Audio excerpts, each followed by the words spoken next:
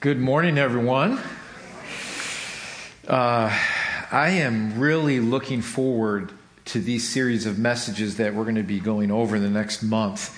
And what we're going to be looking at is just the overall vision of the church and where I believe God wants to take our church. And I know it's just the beginning of August, but we kind of look at our new church calendar usually when everything cranks back up in the fall again in September.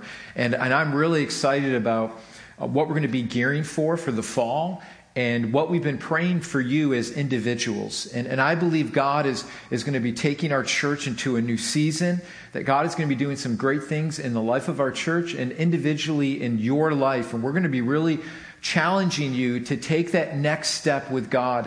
And maybe some of you are kind of in a holding pattern in your spiritual walk. And we want to encourage you to have boldness to take that next step in your walk with God. And so we're going to be looking at the overall vision of the church over the next couple of weeks. And one of the things that our desire is, the vision statement of our church is very simple. It's just transforming lives for eternity. And so my heart for you is that you would never stop growing. Now, how many of you know that you stop growing vertically after a while, right? You know that, right? Some of you kind of don't grow this way. You may grow this way. You know the two things that never stop growing in your life, in your physical body, is your nose and your ears. Those actually keep, and the hair in your ears. But anyways, that's a whole nother story. Those things, I used to have a little joke with my daughter Lily.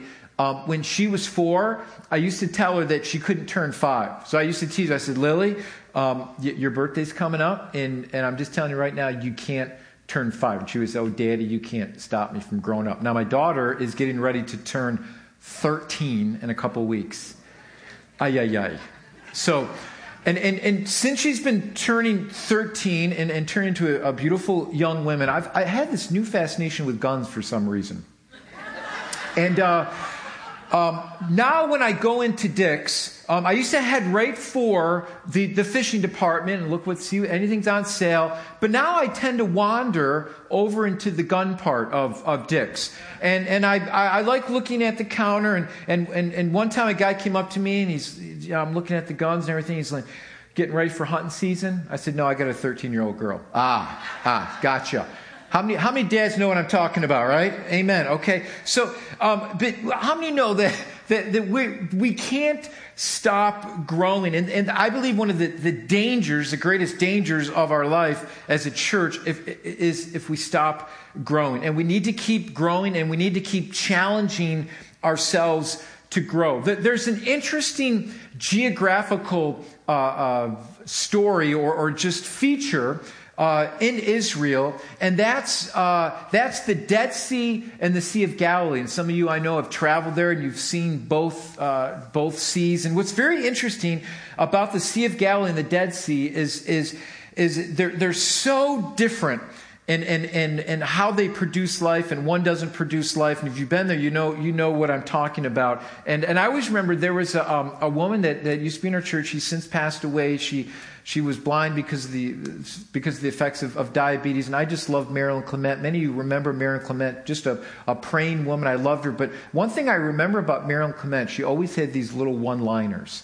And I always remember she had this one-liner about the Dead Sea. And she used to tell me, she goes, Pastor, I am so old that I remember when the Dead Sea was just sick. I'm like, I mean, she had 1,000 of these. I said, Marilyn, you need to write a book because these things are pretty funny. Corny, but funny. If you look at the Dead Sea and the Sea of Galilee, what's strikingly different about these two bodies of water is you'll know that one takes in and gives out, and one just takes in and never gives out. The reason why the Dead Sea is dead is because it's literally dead. Nothing lives in it. It's lifeless. There's no animal life. There may be a little algae, but if you know anything about the geography of that area, the Dead Sea is very low, and it just takes in. It never gives out. Yet the Sea of Galilee is fed by the Jordan River, and it flows in and out of it, and it flushes the sea. It takes in and it takes out. One is healthy, one is dead, one gives life, one takes. The problem that can occur in every single one of us in our spiritual lives is stagnation. And I've been a Christian for 32 years. And there are times in the season of our life, if we're not careful, we can get very familiar with our Christian walk. And if you've been a Christian as long as I've been, you know the basics of Christianity. You're supposed to have your devotional life. You're supposed to come to church. You're supposed to do all these things. And those things, if we're not careful, can become very mundane, and it can become stagnant in our life. And we can go into a season where we begin to just become dry with the Lord. And how do you know that God wants you to be the Sea of Galilee? He wants to pour into your life. How many like when God pours into our life? Can I get an amen? How many like the blessings of God? Are you with me, 830 crowd? Right? We love the blessings of God, but it can't stop there. And in order to have health and spiritual vitality in our life, not only do we take from the Lord and we read His Word, and I think for many of us, we may have a great spiritual habit of reading God's Word and maybe even praying and coming to church, but then we wonder why. Why do I still feel stagnant in my life? Why I don't see that vibrancy that I once knew about the Lord? The problem is you're becoming like the Dead Sea because you're taking in, but you're not giving out.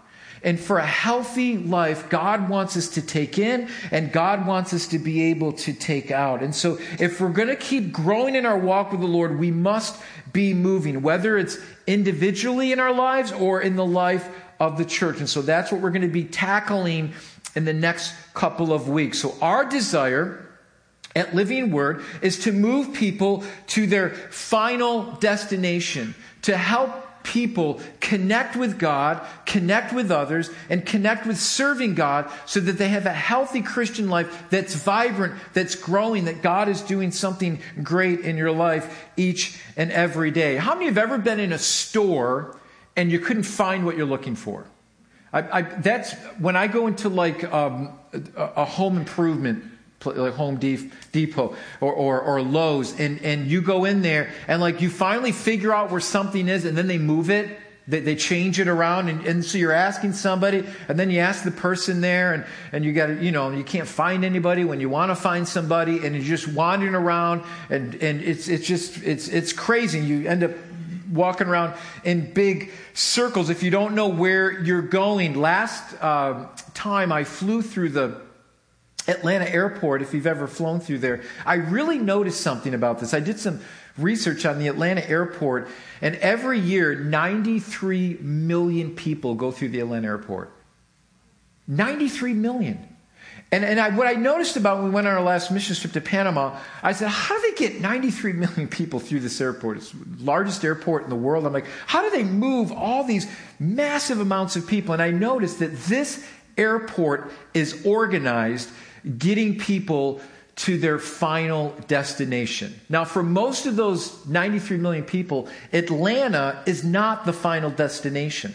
Atlanta is just a stopover, getting people home, getting people to their final destination. If you walk around Atlanta Airport, they have huge monitors that tell you where your gates are. They have huge signs telling you where you need to connect to the next terminal. They have underground tram service, trains that go underground to quickly move you from point A to point B. They are so well organized and so well oiled that they're moving all these people around to get them to their final destination. Now, can you imagine going into Lowe's and there's absolutely no signs where anything is, or going to the Atlanta airport and there's no monitors to tell you where your next flight connection is? It would be absolute mass chaos. And so for us as a church, what we're going to be talking about the next couple of weeks is we want you to understand this is where we are going as a church. This is what we desire for you as individuals, to get you to your final destination. And what we desire for you more than anything else is that you would grow in your maturity with Jesus Christ. And we must revolve our church lives and our personal lives around what pleases God. So we have to be going in the same direction in order to get to that final destination, which God is calling all those who have put their faith in Jesus Christ. So here's the scripture. You've got your Bibles, or you can look up at the screens here. We're going to be camping out in Matthew chapter 22, verses 36 through 40. And I believe this is the core of what we need to do as a church and individuals if we are truly going to please God in our life. If anybody is asked, well, what is God's will in our life? What is God's will in the church? Here it is right here. If we do this, we will stay on course. We will be going in the same direction as a church. How many know a church that's unified and going in the same direction can do great and mighty things?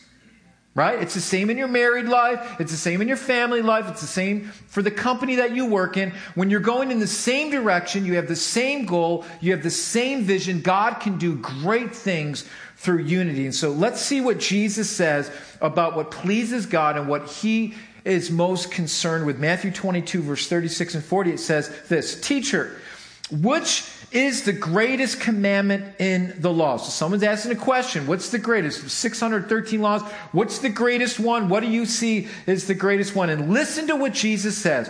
And he said to him, you shall love the Lord your God with all your heart, with all your soul, and with all your mind. This is the great and first commandment. The second is like it.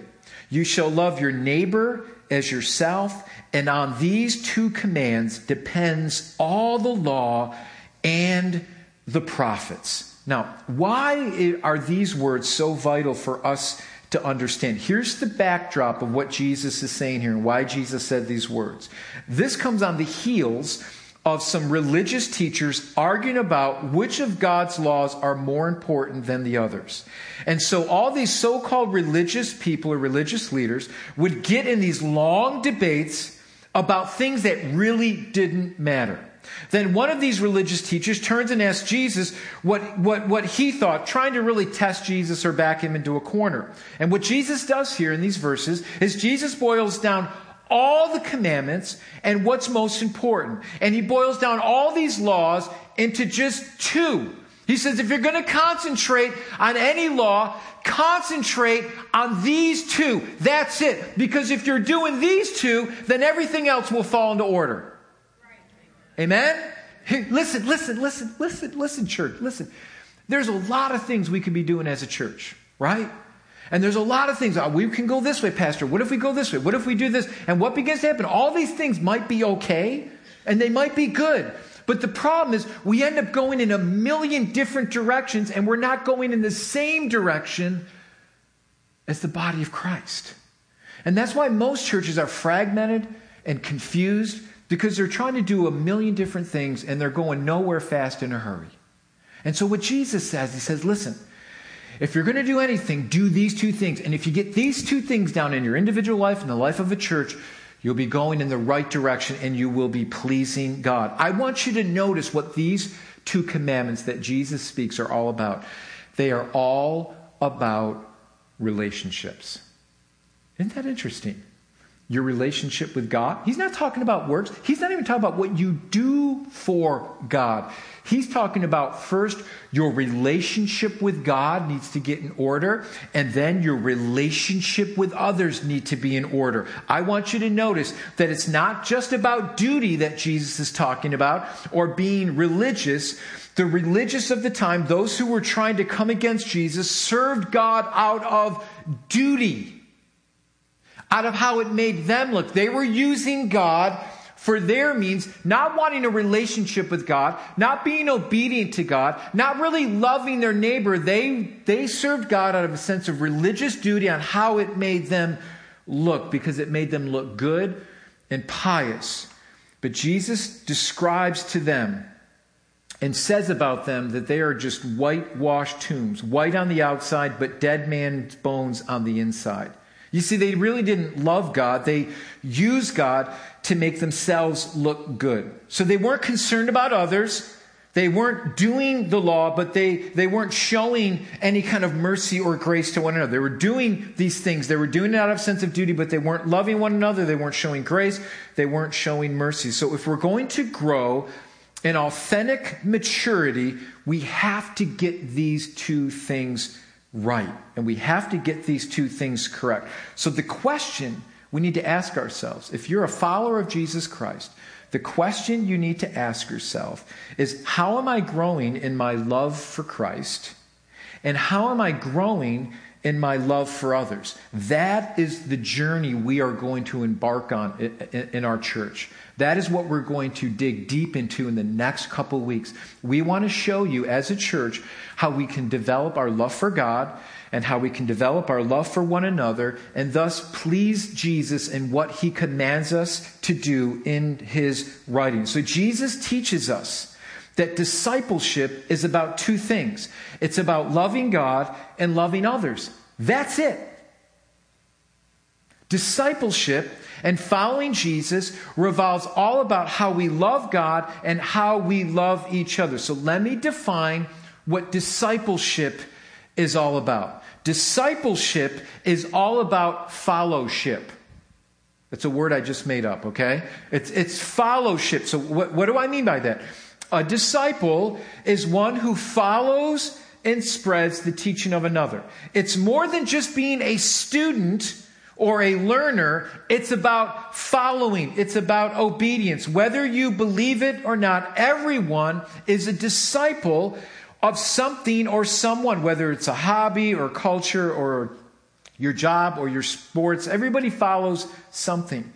But the key components of a follower of Jesus Christ are these things. I want you to listen closely because this is what comprises of a true disciple of Jesus Christ. It's someone who has confessed him as Lord and Savior and believes in him by faith.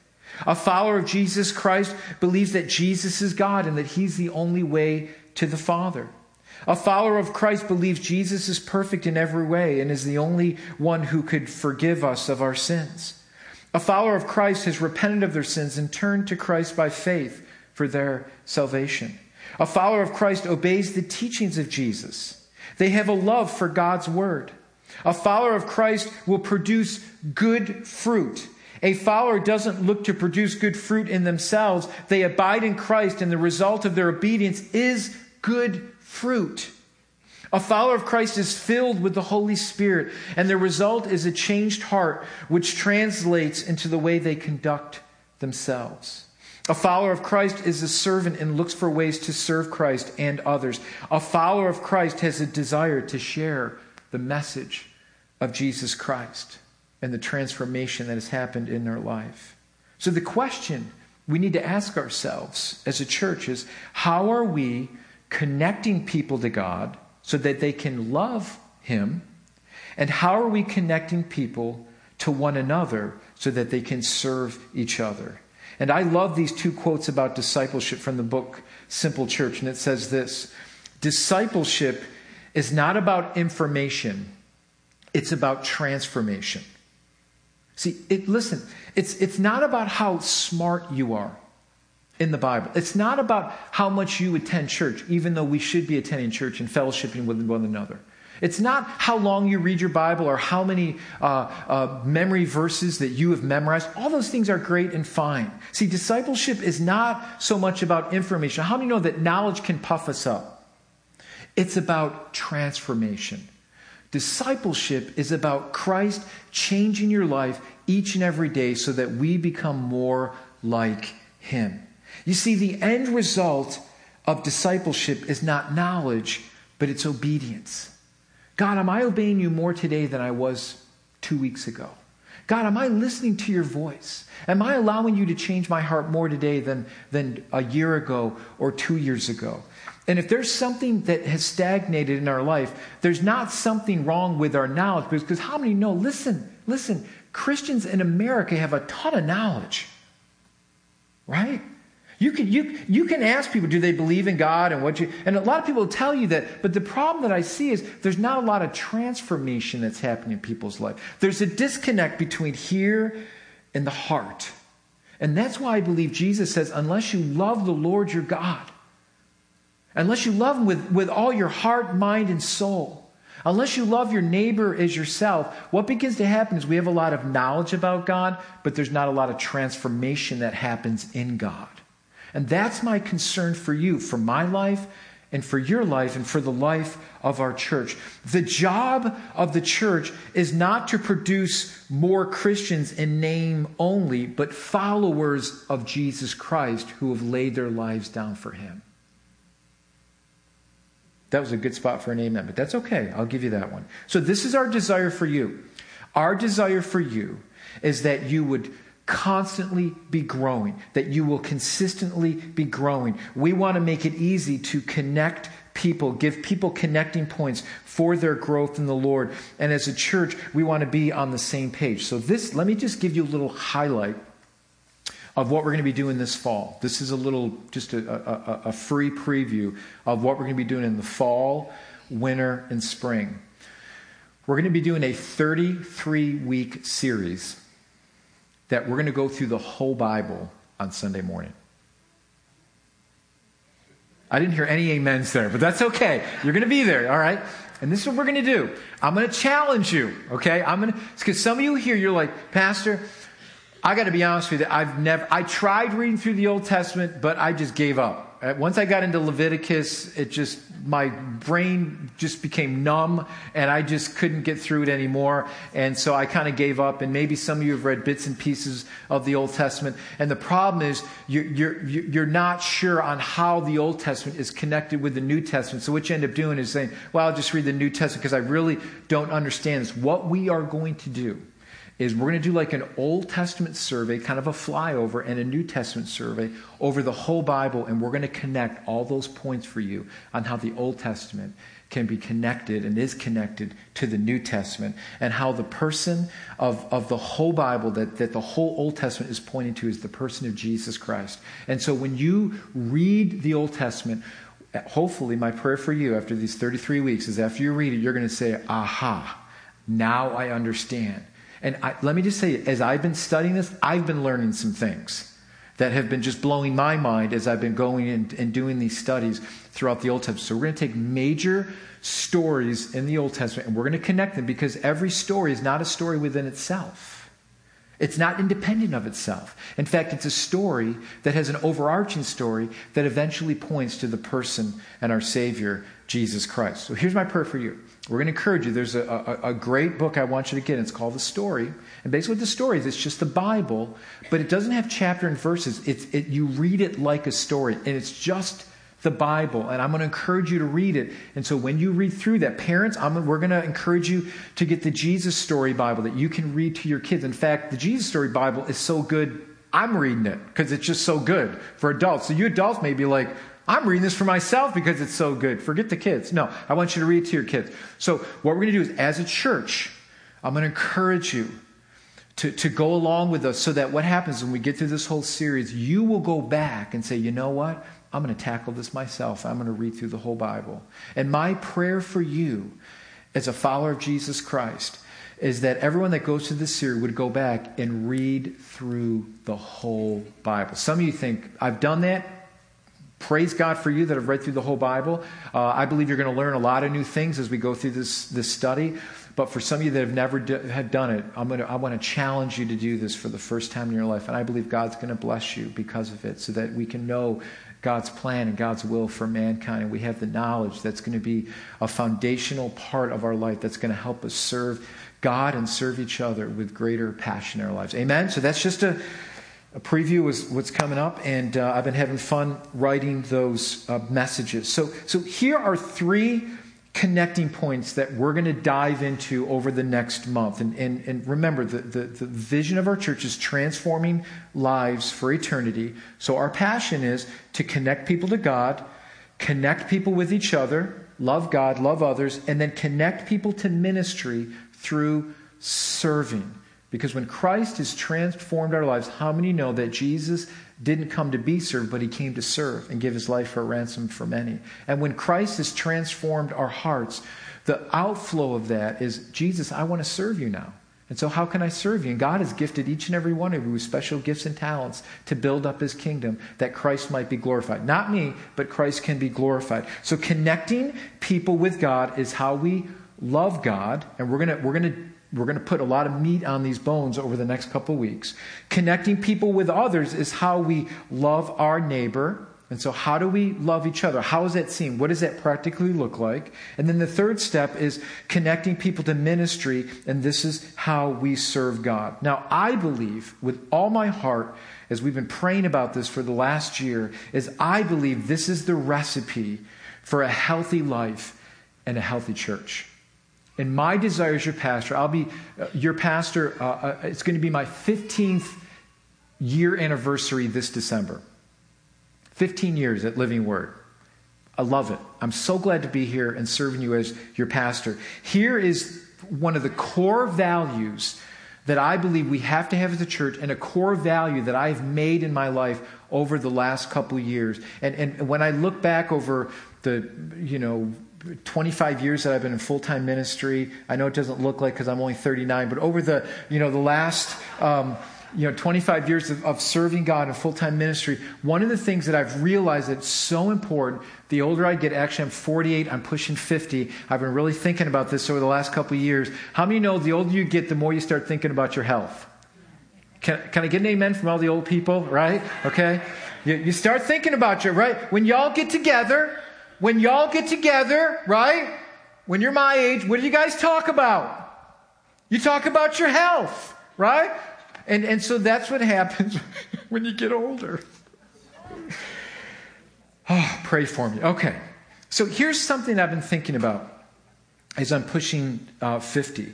And it's about my health. And how many know that those of you that raise children, or the older you get, there's this stress that you have. And for me personally, it's the stress of pastoring a church, having a family. How many know it can get overwhelming? And I thought about this. If I'm not healthy physically, if I'm not healthy, I can't lead my family correctly, and I can't lead you correctly. And there is a statistic that just bothered me. It just literally bothered me as a pastor. And this statistic said this, and it just caused me great concern. It said 1,500 pastors leave the ministry every single month. 1,500. And I wanted to know the cause of that. A lot of it is because of stress or immorality or some of the major issues. And I began to think to myself, I in my prayer time with the Lord, I said, God, I don't want to end up like that. I just don't want to end up like that. So I really started looking at my health and everything about my life. And one thing that kept coming to me is I need to simplify my life. And some of you here, listen as a church. Don't get me wrong, I love church, coming to church. But how many know sometimes we can be doing so much at church, right, that we can lose sight of our own personal lives. And what begins to happen, if we're not careful, we can hide behind the skirt of ministry and serving and not looking at our own personal life. God, what are you saying to me? Serving's fine, and we should be serving. That's why I believe we need to love God, we need to love others, and we need to be serving. We need to be doing all three of those things. But what happens in our life, it gets out of kilter. Right? We may be coming to church and we may be loving God, but then we're not loving others somewhere. Or we may be coming to church, we're not serving. Or we may be serving and we're not coming to church, or whatever. So there's some disconnect in our life that can easily cause us to become unhealthy. And I began to look at my life and my health. And one thing that kept coming to me is I need to simplify my life. And that I had to come to the realization as your pastor is I can't do everything. I can't. And I'm going to be honest with you. When I started this church, when I came here, it was 120 people. The first Sunday I came here was 120 people. I remember 120 people. And I was the only person on staff. Thank God for Pastor Mike and Pastor Jim. We've got great staff people, and Catherine. I mean, I just want you to realize what a great staff we have at this church. Thank God for them. Because without them, I would have been gone a long time ago. Listen. I could handle it maybe at 120 people, right? All the visits and so on and so forth. But I realized as the church grew and as my family grew, I couldn't do everything. And I had to realize that to myself. And so the first thing I had to do, and maybe some of you here today, the first thing you need to do is give yourself some grace for not being able to do everything. And I had to give myself some grace not being able to minister to everybody at the church. With a church of 400 to 500 people, I cannot be everywhere all the time. And I had a lot of guilt over that. And I want to thank you as a church for being very patient with me and giving me the latitude and the freedom to be able to minister and to have my family come first in my life. Thank you for that. Thank you for that.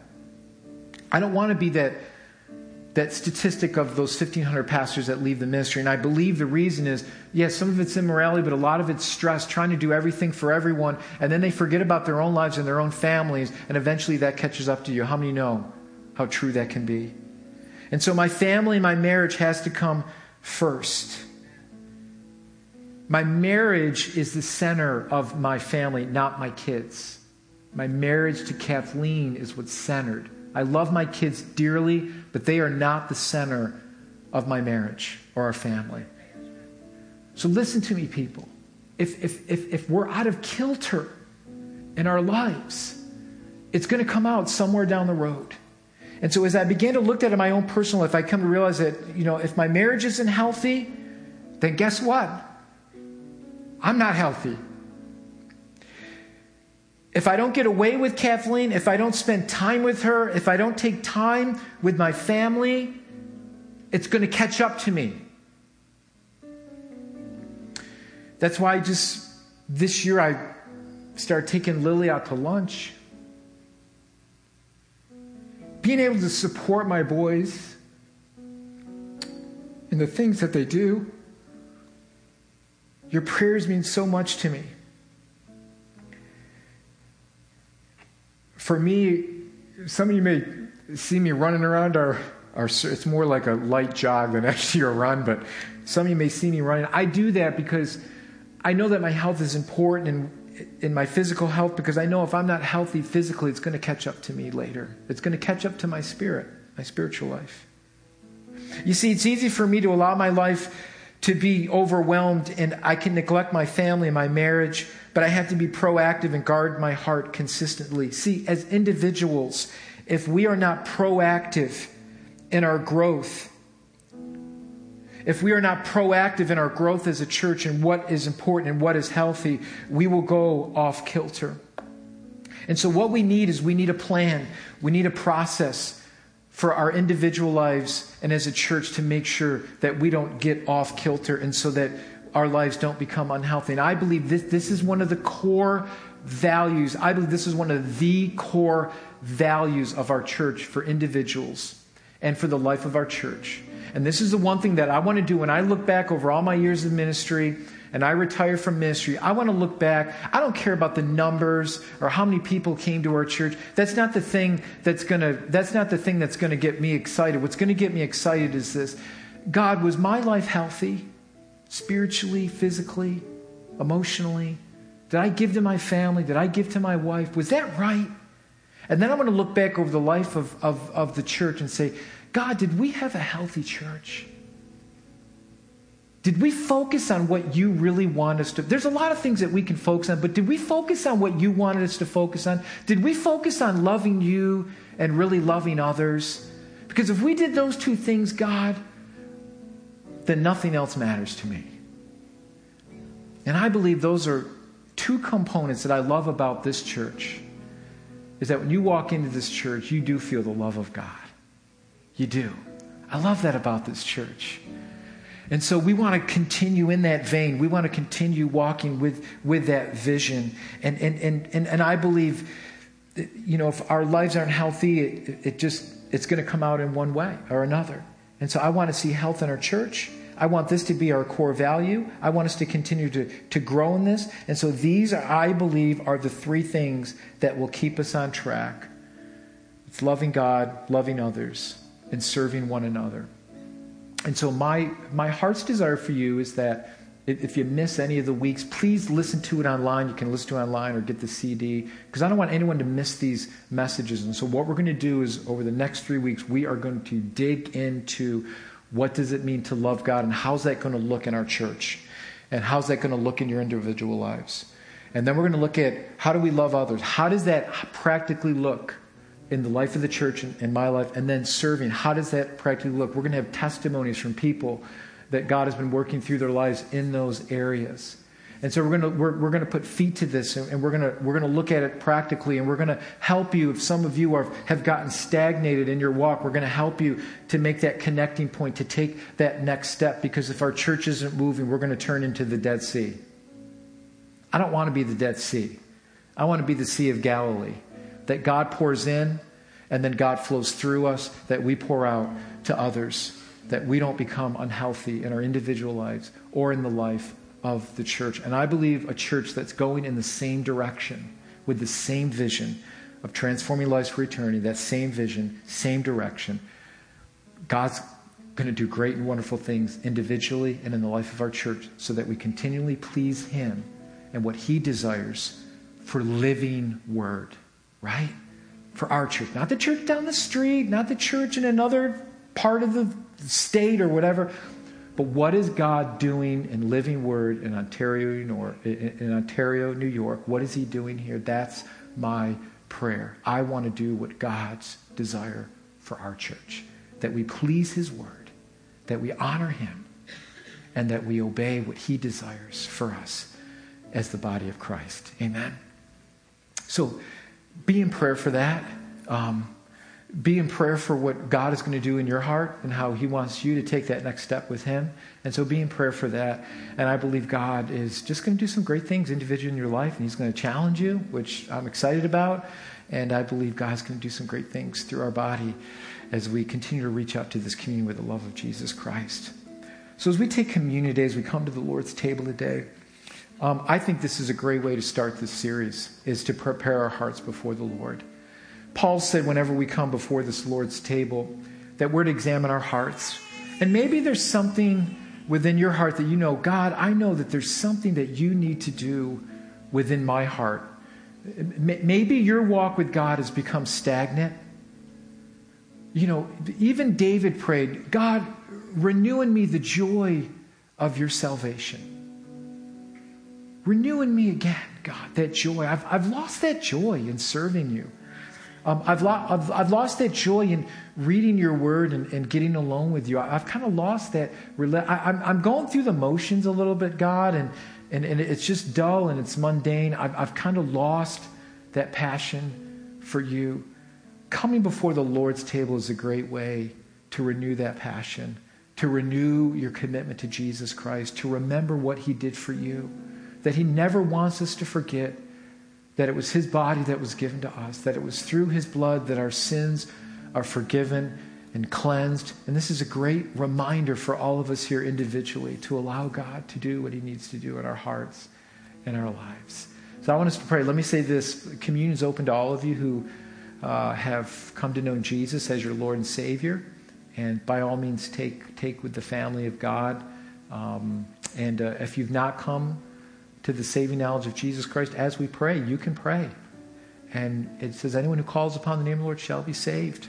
And you can pray that with us and allow God to transform your heart and your life through the power of Jesus' name. And you, by all means, can take communion with us. And then what we'll do is the ushers will serve you. The worship team will lead us in worship.